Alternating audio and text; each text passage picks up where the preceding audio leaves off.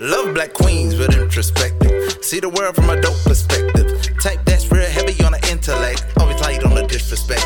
Conversation that keep you engaged. Free speech against the minds of enslavement. They can't be the only ones. Now they can't be the only ones. A podcast that streams from coast to coast. Miss Gail and me, your lovely host. To hear the show that you ain't alone. Can't be the only ones.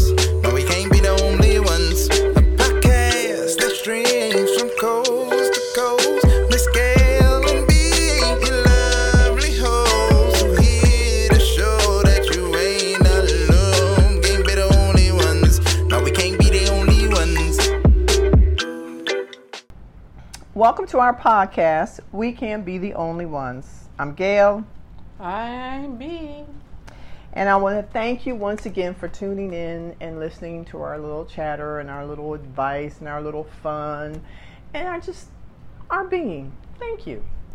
Yes, thank you. And speaking of thank you, it's our moment of gratitude. Mm-hmm. Look at you! I know, 2 weeks in a row. You got it. There's a trend happening in the world. Yes, it is. Habits. Yes. What does it take?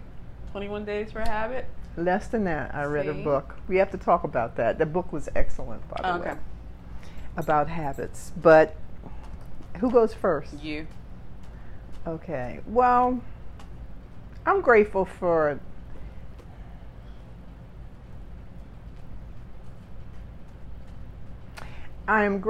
my friends that surround me in my time of need. No matter what it is, whether it's a big need, a little need, or a need they don't even know what, but they just know me well enough to know when something's not right. All the way from Atlanta, even Annie reached out to me just to check on me. And that is I'm so grateful for that, That's good. to be so loved. See? That's good. I am thankful for me. I really am. I was just thinking about like the qualities and the traits that I have, and I am just very grateful to be myself, to be here, to be in the moments that I am in and be able to go through them and learn through them. So I am grateful for the fact that out of my 1 in 400 trillion chances of being here, that I am me. It feels good to be me.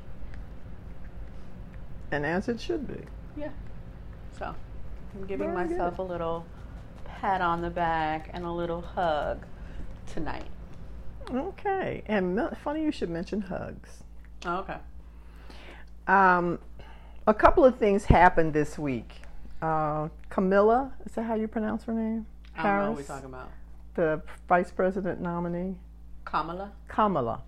Kamala Harris, in her acceptance speech, she mentioned her mother, and that her mother always reminded her that it is such a good feeling, and I'm not quoting her directly, to be able to serve others. Mm-hmm. To come outside of yourself and to serve other people. And then today I opened up my little daily word thing that I do, and it was Matthew 23:11. But he that is greatest among you shall be your servant. And that flipped me all the way to thinking about how people have taken that word servant and made it such a bad thing. And we're here to serve one another and to prop up each other and to be there. And because during this week I had not a tough thing, but the jury's still out if I have a possible illness that will have to be dealt with. And all of these things kind of brought home something to me, that you have to be sometimes just outside of yourself, because if you stay within yourself, things fester. Like, the threat of being sick or being incapacitated can cripple you before you even know what the answer is. Yeah, it does. And we just get so wrapped up in that, and it reflects in everything, to the point, like the day before I went for the test, and I told B this, I parked my car at work, went into work, and when I got ready to leave, couldn't find my car keys. They were in the car. And when I got in the car, it was very cool and relaxing. The car had ran for about 6 hours. Thank God, I guess I had gas. I don't really know how that works when you run out of gas like that. It's a process. So it just brought home the fact to me, I can't ignore the fact that I was trying to ignore it by saying, hey, it's fine, it's okay, God got me, it's all right, no matter what, God got me. And yes, God does have me, but there's this odd thing that He made each of us. It's called human. Oh, we all gonna die. And it's not about whether you die or not. I don't fear death because I'm bound for heaven and I'm okay with that. But we forget that we are human, and it's okay to say, look, I need something. I need for you, this other person, to recognize that I'm in need. Well, I have a question several questions, but I guess we'll work backwards. How does someone know that you're in need? That's the whole thing where I'm trying to go to. Is that if I'm walking around like, it's fine, it's dandy, everything's okay, and more or less adopting a negative attitude rather than a positive attitude, because I tend to push people away in the times of stress and worry. I push you away from me because I don't want to be a bad representative for the Lord. I don't want to be that little worrisome person that then you tell people you're a Christian, then you're worrying. What does that look like? But I'm still worrying, so it's not working out either way. I mean, I think everybody should lend themselves a certain amount of grace, because you can't be all things at all times. So even with that, there are moments where everyone is worried, where everyone is anxious, where everyone is fearful. And I guess knowing yourself and how you are in those moments, kind of seeing yourself in that moment and being able to reach out however you need to reach out to, because at the same time, like, a closed mouth won't get fed. Yes. So if you are not willing to speak up and advocate for yourself, who will? And I think that's kind of what it is. Whatever the advocacy looks like, maybe the advocacy is you asking for help, maybe it is you seeking therapy, maybe whatever it is, that advocacy needs to be, starts from within, I think. Because no one's a mind reader. No, they're not. And that brought me to the point of being of service to someone. How can we really help people if we don't know what people need? If I didn't say, look, I'm really upset about this, I'm very worried. Okay, she's moody, she's this, she's that.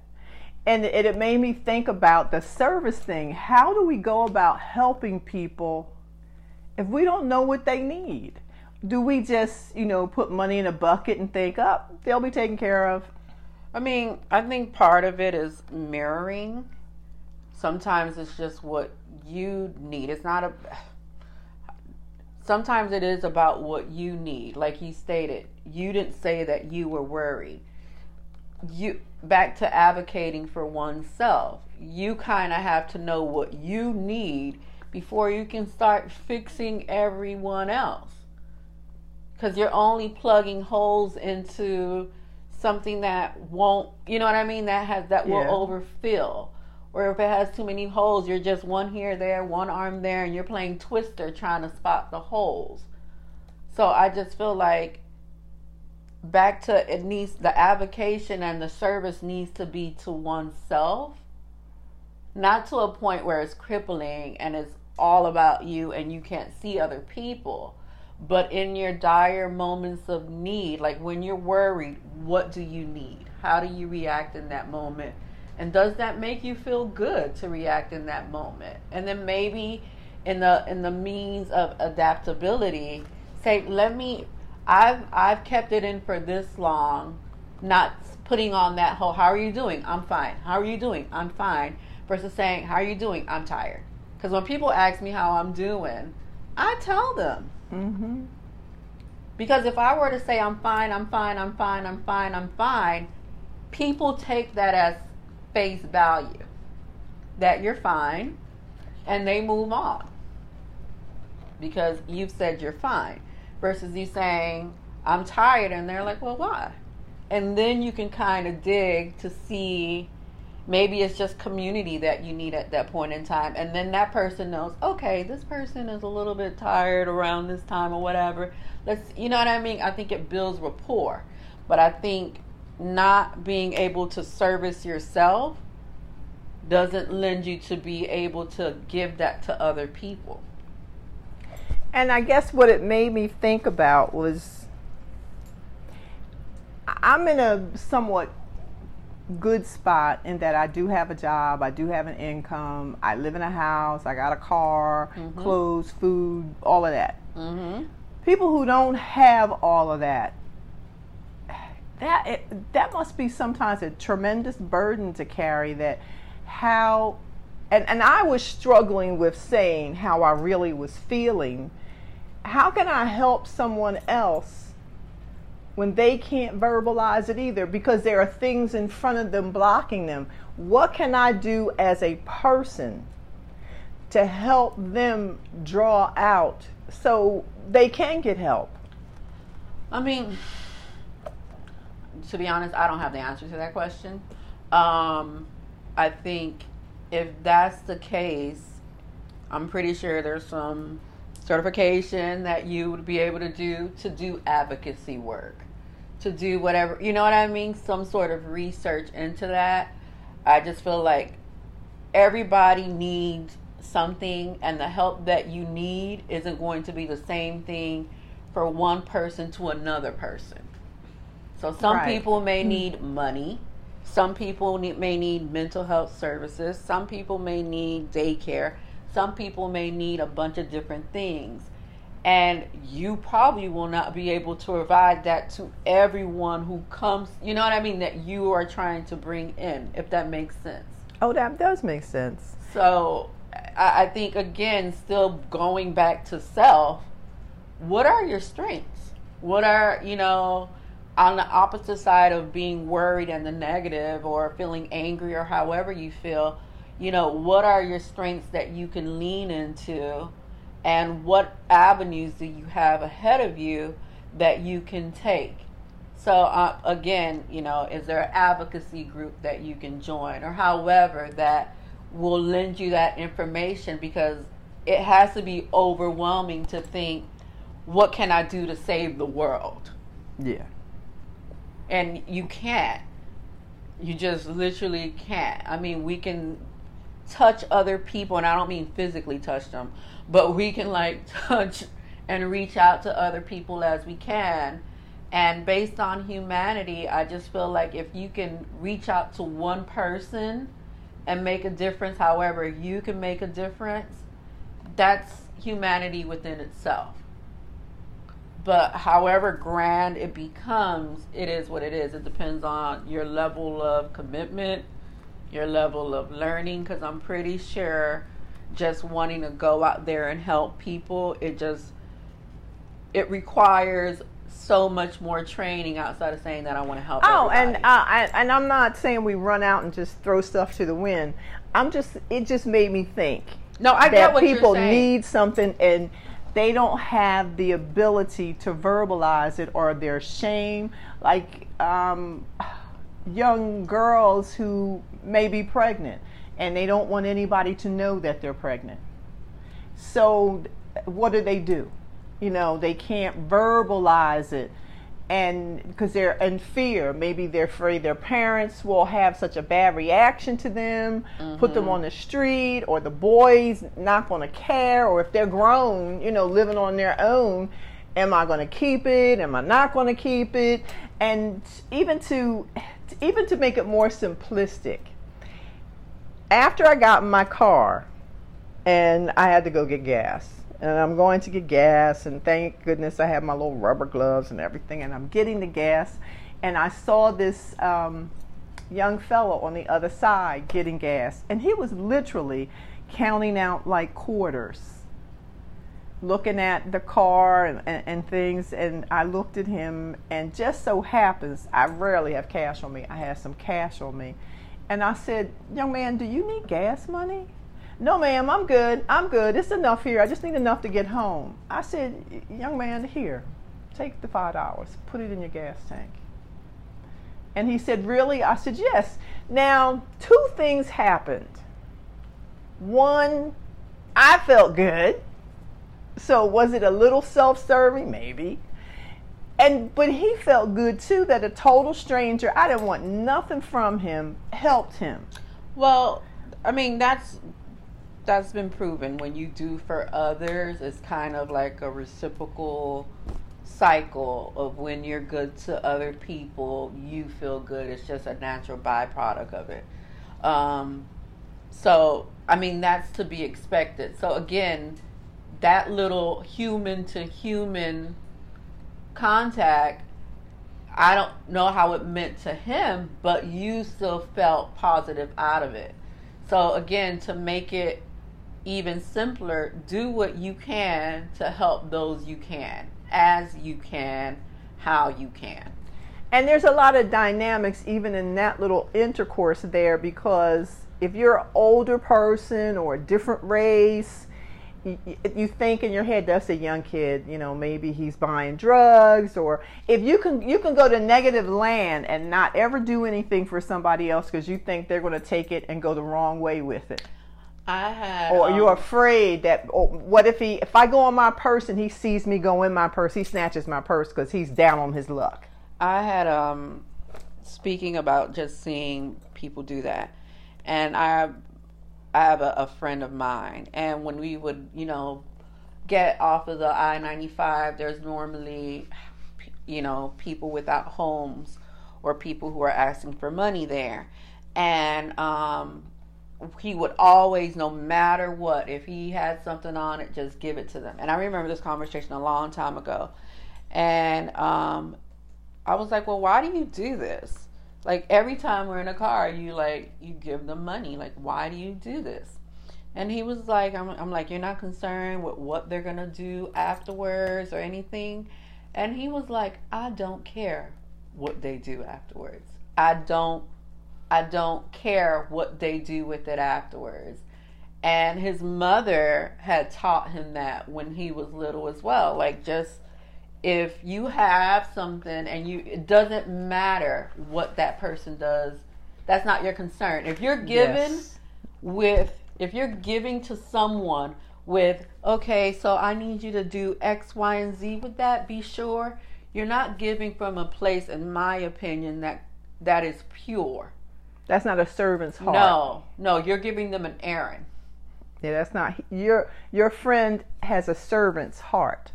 He is serving others willfully, honestly, with a commitment, but not a payoff. Not at all. And I'm sure, and I mean, there are times as well, like, I don't carry cash often, but when I do, I give. If it's food that I have that's uneaten, or I went to like someplace, whatever, I had a honey bun, whatever it is, I think it is the beauty in that moment where you're not even, it's not a second thought. And I think the more you flex that reflex, it becomes not even a reflex or that muscle, it becomes more of second nature to continue to give. But if we were to go back, how would you define a servant leader? Because that's where you started off with.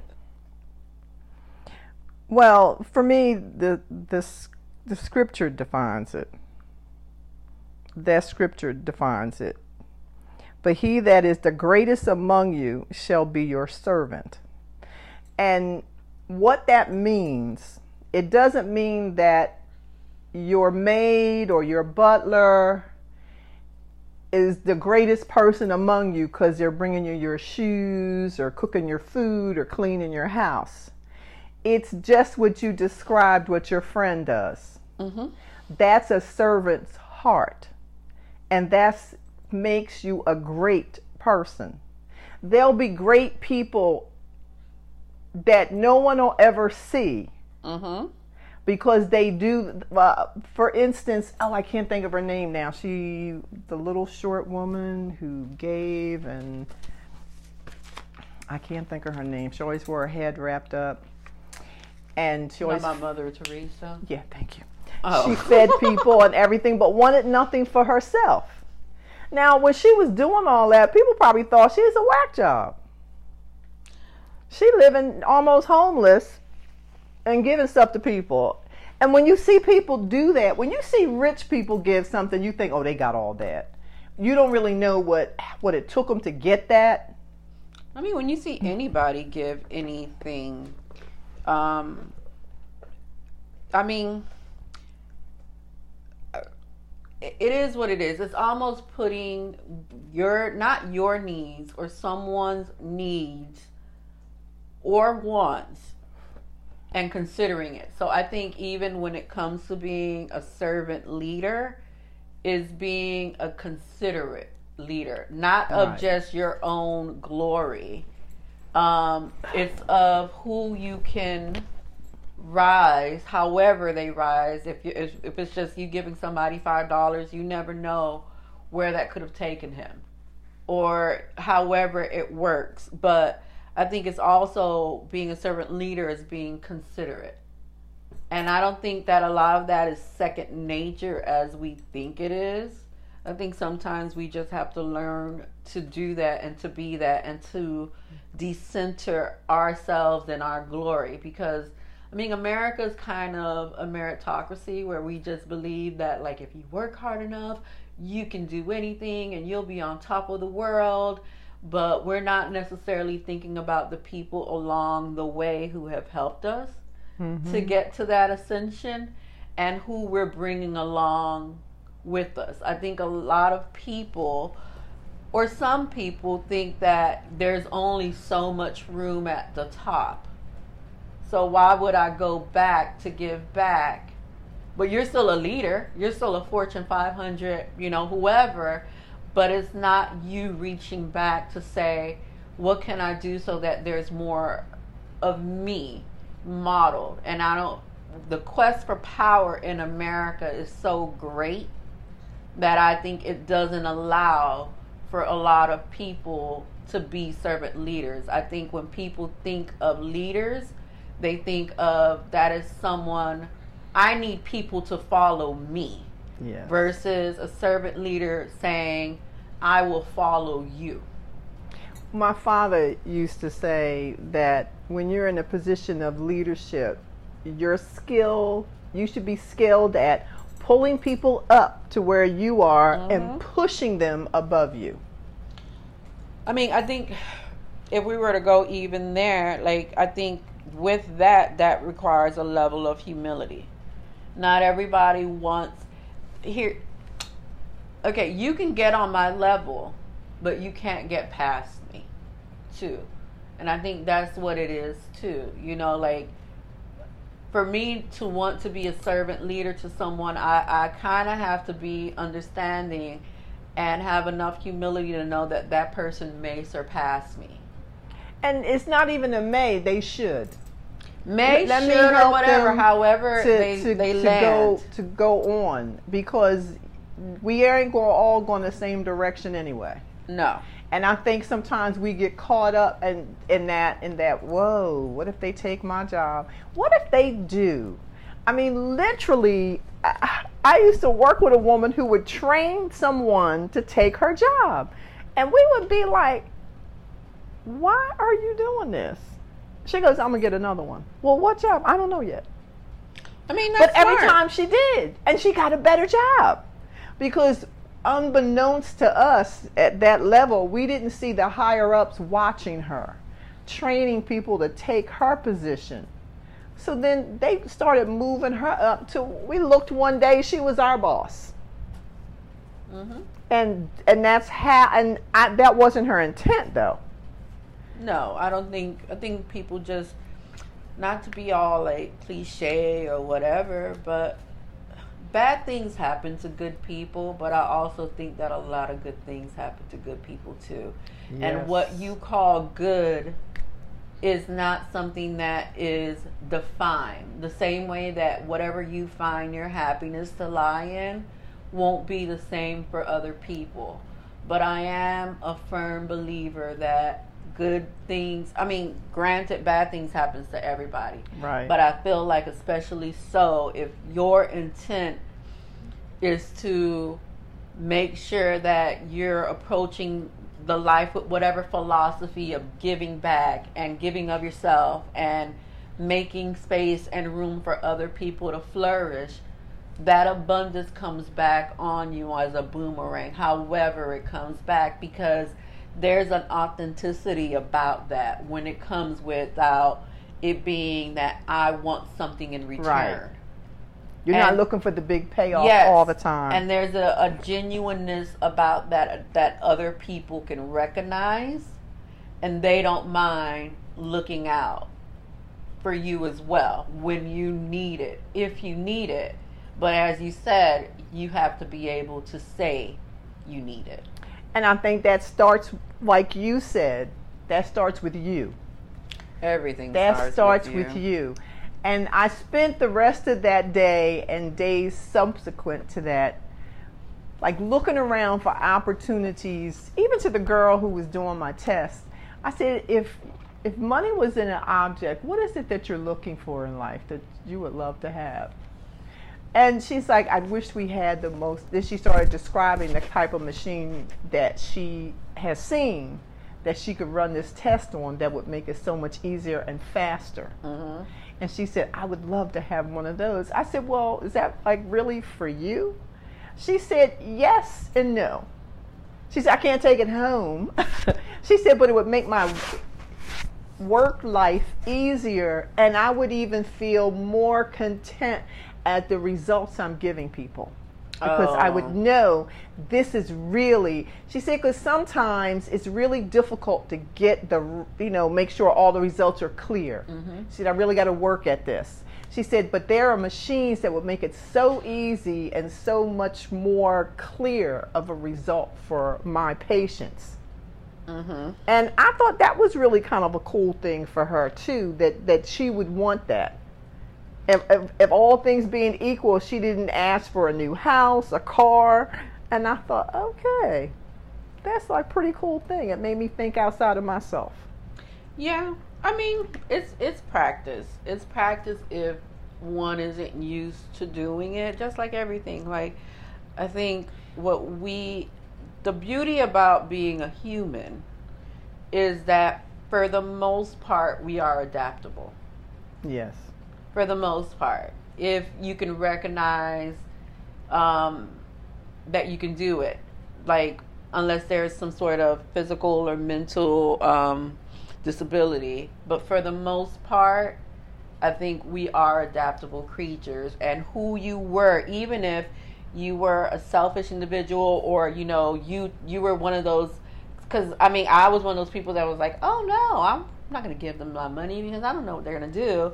And just in that conversation that I was just like, okay, whenever I have something, if I have it, I'm giving it without a doubt. Like, and what you do notice too, kind of like that, what you do notice is that if you give around other people, they seem to be more inclined to give as well.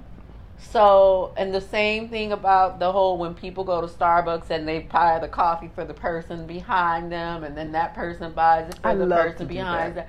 So that chain keeps going, and you don't know that person. So it's one of those things that people, the same way people soak up negativity, is the same way that or model, negative behaviors, and they, act upon them and they reenact them. I think people do kindness and acts of services as well. When you can see it modeled, yes, you're more inclined to do it. There was a guy at Starbucks. It was funny. The Starbucks that I stop at, I happened to pull up one day and the girl kept going, I know you. Where do I know you from? And this, Miami. I'm going to have to bleep all this out, right? Oh, I'm sorry. But go on. Okay. I named all the possible places we could meet. Don't bleep this. It was church. Okay. She said, no, it's potential. She said, don't bleep out potential. You can bleep potential one. She said, it's your hair. She said, I remember your hair. She said, I remember seeing you in your hair there and you were passing out food. And she said, it's so nice. So then I said, the person behind me, I said, I'm going to pay for theirs. And she looked at me. She said, he's not really a nice man. I said, then I want to pay for it for sure. So I paid for it. A week later, I come back. She's not at the window, but they call her over. And she says, you know what that guy did? And I thought she was going to tell me he refused. He was mad. She goes, he left you a gift card and said, thank you. He needed that. I said, you guys keep the gift card. Thank you. That just warmed my heart to know that he would do that. And she said, he really is not a nice person, but that day, and he seemed nicer ever since. I see, maybe he just needed somebody to be nice to him. Or kind.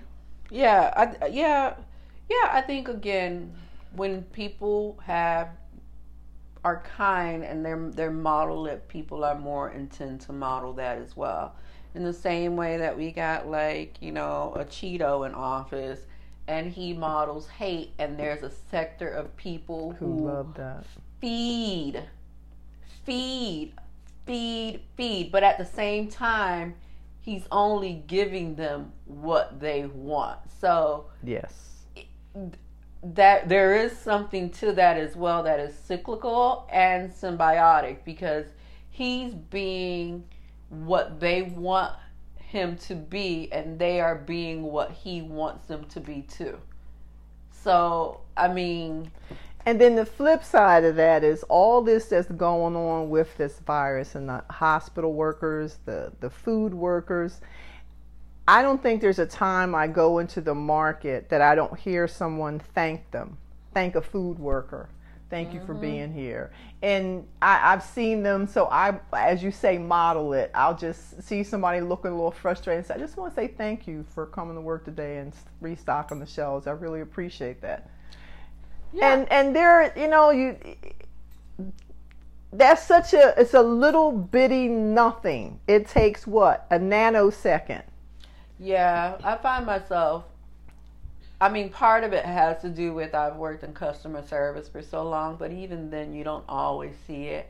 But I tend to tell people to have a wonderful day. And I mean it. When I say it, I truly, truly do mean it. Like, have a great day. Have a great week. Whatever it is. There's certain times that I'm snippy, but that's more so work emails. But other than that, I genuinely mean have a good day. Because it's hard. It is hard. And I think it all depends on what you can give, because at this point in time, not everybody has that mental capacity to give. And I get it. Yes. I completely get it. But if you can give and you can be kind and you can look outside of yourself to say, what can I give from whatever area of privilege that you may have at that point in time?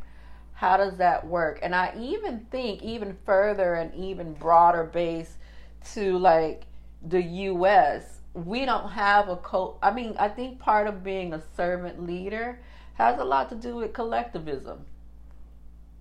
And we are too much of an individualistic country to fester and to cultivate and to grow and make a thing servant leadership, because it's always about I.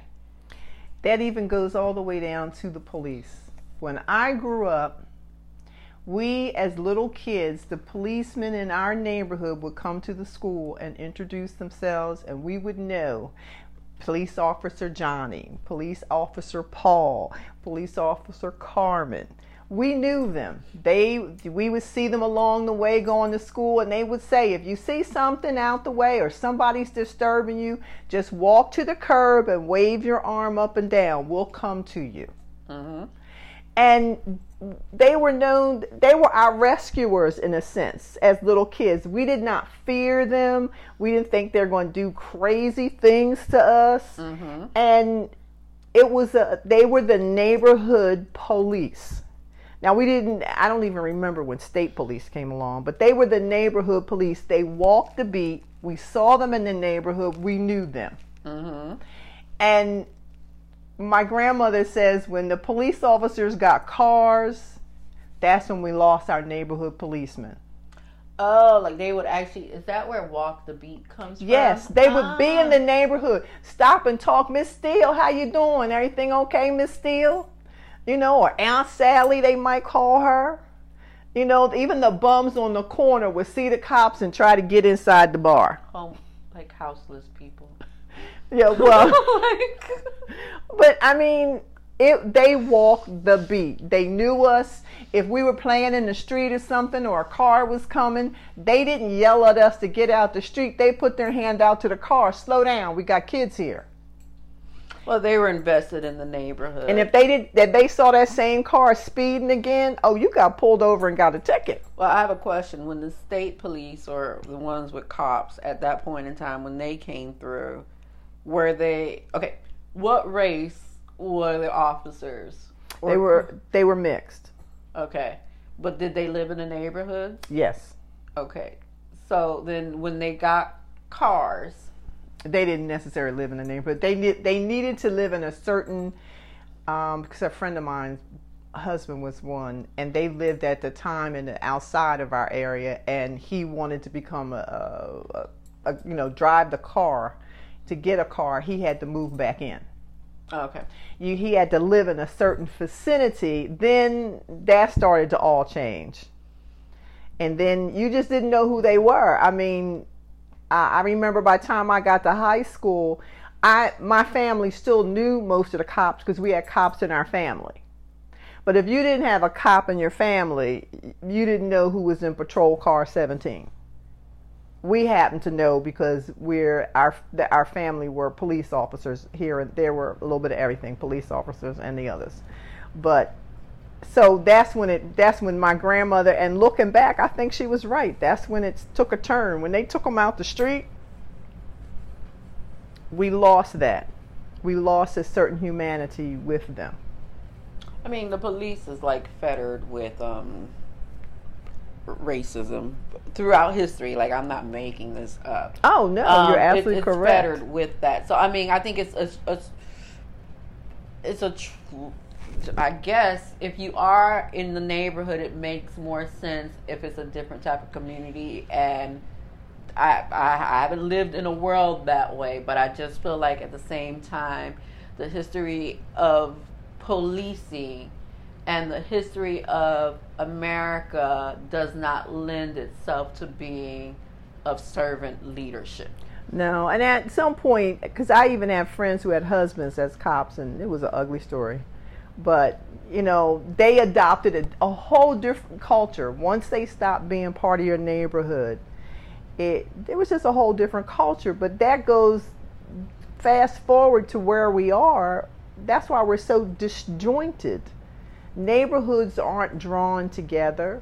Well, neighborhoods can't be drawn together. What are you talking about, like, quote unquote racist? Well, no, I mean, even to knowing who your neighbors are. I mean, when I grew up, we knew everybody from a three blocks down, 3 blocks over, either way. I mean, yeah, but that time has done that. Right. If we don't know, I don't even know the people next door's name. I don't want to. But I couldn't tell you what they look like. Well, yeah, I've seen them and we speak, but I don't know their name. In a lineup, but there's a certain sense of home security you do miss with that, and there's also a certain sense of lack of security when you have that as well. So it goes both ways. You just have to pick your neighborhoods wisely. If I were to like pivot off of that, not everybody can pick a neighborhood wise. Well, yeah, there's that. Yeah, so some people are just where they are because of systematic racism. And I've been there too. There's certain neighborhoods I had to live in because that's all I could afford, and there I was. But to a larger scheme, which is hard to change a culture. Again, back to the United States not being a culture of servant leadership. It's more of like how much greed and wealth can one attain off of the free labor initially, and now next to nothing labor.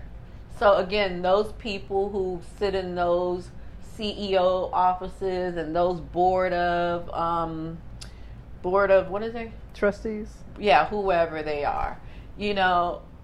Those individuals have the capacity and the ability to make the greatest amount of change in servant leadership. To say, okay, what does my lowest paid employee make, and how can I make their lives better? Or how can I go into this institution, whether or not it's school, how can I make sure that no one is left behind? Right. And not that when I lift them up, that I put them in a position precisely where I want them to serve a certain function. And even corporate America there might be some people, I think there's a guy in Seattle, and I wish I could remember his name, I'll pull it up, that paid his staff like a wage, and he's fighting for a living wage in Washington State or Seattle, and I think they might have gotten it. And I mean, part of that is because people live better, so how do we make it so that everyone as a country, if we're speaking of this on a macro level versus it being what you can do, I think government wise and in education and in whatever sectors that we're talking about within this country, how do we make it so that it is servant leadership that's going back? And unfortunately, I have very low hopes for the United States. So I don't know. I don't know if we'll ever be able to see that, because that requires a certain amount of conversation, true conversation, and it requires a reckoning, and it requires reparation in whichever form, shape, an entire culture change. It does. And how do you shift a culture after 400 years of it being about certain people being on top and other people being below? Hi, Ryston. So I don't know. It's interesting, but I think as individuals we can do that. However, it fits for us to do it, and in whichever shape, form, capacity, or timeline it requires that we do it, because you don't want to burn people out in the process of giving. Yes, because then they stop and they don't see the benefit of it. But I know we're coming to the end. Okay. There was one person that I asked, one of my staff members. I said, how are things going? Because they looked and they were like, I don't know. I said, everything good at your home? Nobody's sick or anything? And she said, no. She said, you know what I miss most of all? Mm-hmm. She said, hugs. Oh. She said, that comes back to hugs. Okay. Yeah. She said, I miss just being able to hug someone. She said, because, like a student came in from another state and she came by herself. And she said she was so sad, she was crying because she's homesick. Mm-hmm. And she said, and without even thinking, I went to hug her. And she's like, no, the virus, we can't hug. And she said we picked up a sheet and we hugged through the sheet. She said she just needed a hug. She said, she said, I just missed that. And I just looked at her and I said, come here, I'm going to risk it. Oh, good. And I just looked up a little diddly about servant leadership. that came from the African Sisters Education College. I think that's what it is. And the characteristic of servant leaders is empowerment, which is the ability to assess others and realizing their full potential. Standing back, followers have priorities and receive credit for the work that they do. You can see where America's just with this. Humility, placing oneself in perspective.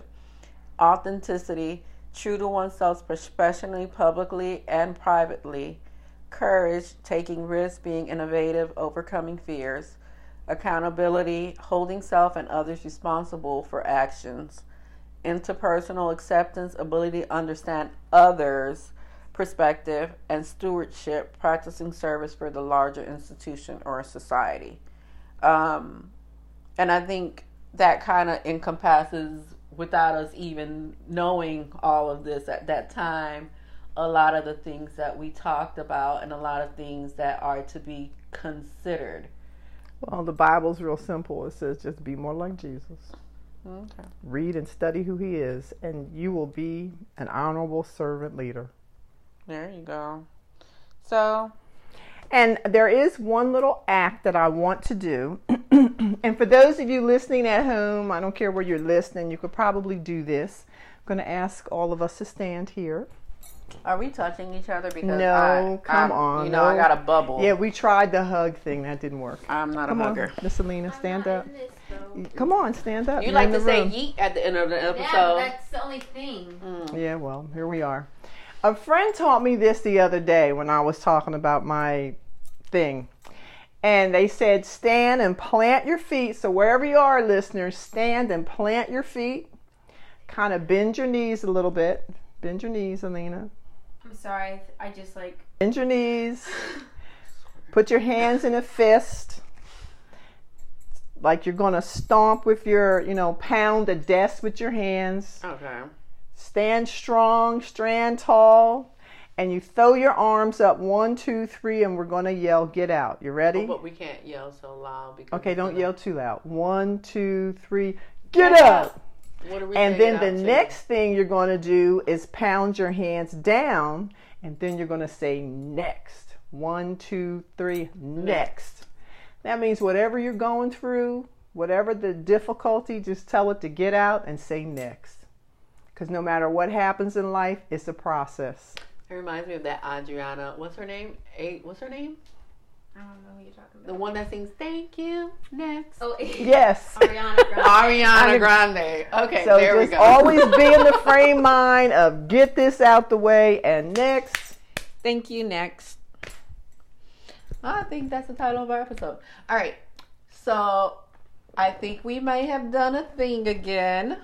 Yeah. As always, thank you guys so much. Make sure that you share the podcast with other people. Leave comments. And just don't share. Talk about it amongst your friends. Use this as a talking point for some things. If your next family Zoom meeting, say, hey, you know what? I heard this. Let's chat about it. Yes.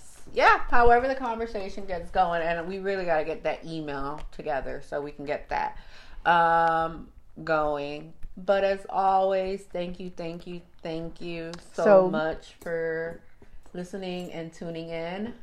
Be safe. Can we not? No. That's me. Oh, that's you. Okay.